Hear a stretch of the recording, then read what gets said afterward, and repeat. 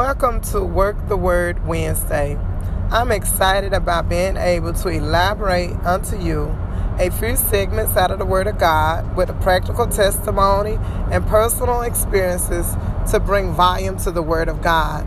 If you have been struggling to understand your meaning, your purpose, your function, or even why God created you, I would encourage you to become an active listener to my podcast. I will periodically come and minister the Word of God to you, giving you step-by-step guidelines, releasing different acronyms.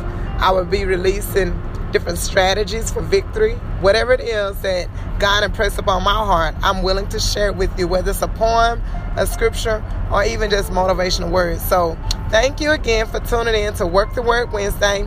I am the host, Naomi Hafford Smith. Thank you for your time. God bless you. And my prayer is that you will be enlightened, enriched, empowered, and motivated to be the best you can be. Like I always say, if not me, then who? If not now, then when?